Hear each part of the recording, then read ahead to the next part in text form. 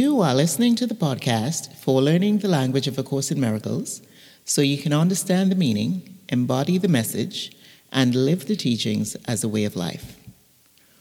Welcome to episode 75 of this podcast. I'm your host, Reverend Jennifer McSween, creator of this podcast, and the Course in Miracles practice coach for taking those who are studying the Course from information to application.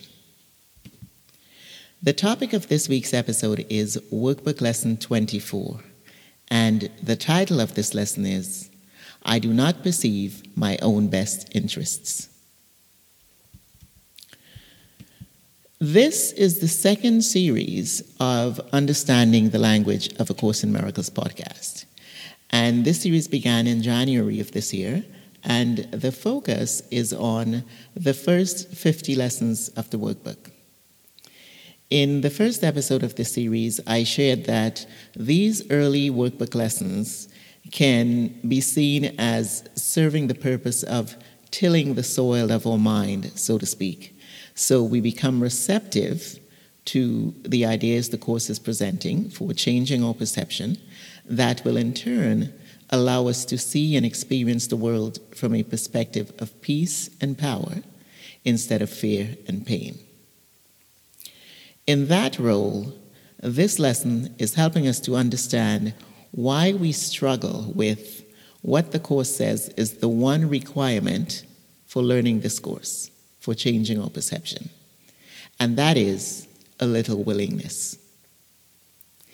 The Course teaches that we need to be willing to question those thoughts, read judgments, that we hold about ourselves, each other, and the world that have us seeing and experiencing various forms of vulnerability, victimization, and fear.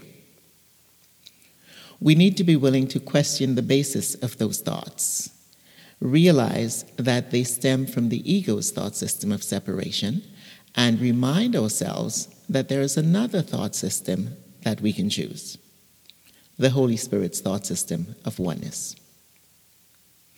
What we're being taught to understand in this lesson is the direct mirror image reflection relationship between our thoughts and perceptions and what we see, what we feel, what we think about something, the way we respond to it, and ultimately the way we experience it.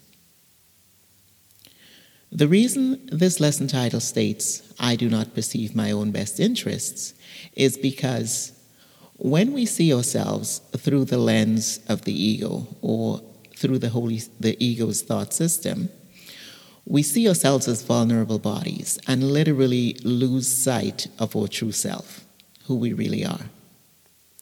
So, if I'm not aware of my true self, of who I really am, I can't possibly know what would be in my best interest, because all my perceived wants, needs, or lacks are based on the perception of myself as a body, an ego, a separated self that doesn't even exist. In the text, it says that everything you want will hurt you. And this too is because everything we want is coming from the perception of ourselves as bodies, egos. And any want from that perspective is to only serve the purpose of validating the existence of the ego, trying to make it real.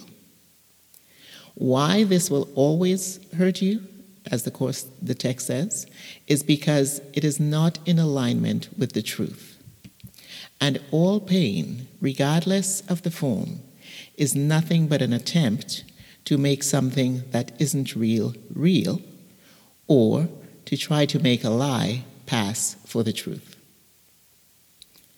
This lesson, in teaching us why we do not perceive our own best interests, is helping us to become willing to question our belief that we can find peace of mind, a sense of safety, or happiness from anything that we do have or experience in the world. And also become willing to question the perception that anything in the world can take away your peace of mind, your feeling of safety, or cause you pain. This form of questioning is the catalyst that will lead to the change in our perception, so we no longer identify with the bodies we see ourselves to be. And you come to recognize that the body you see yourself as is nothing but the reflection of the belief that you are a separated self, an ego. The exercise for this lesson, then, is intended to help us become willing to engage in this form of questioning by having us bring the idea that we do not perceive our own best interests to our awareness while we look at the specific want or desired goal. We will be able to recognize whether that want or goal stems from a perspective of truth or from the perspective of fear. This exercise serves the purpose of reminding us that we always have a choice as to the lens through which we choose to see. And that is, which perception we choose to hold. Again, either the Holy Spirit's or the ego's. And we're further reminded that it is the perception we hold that determines what we see and experience, not the thing we see and or experience.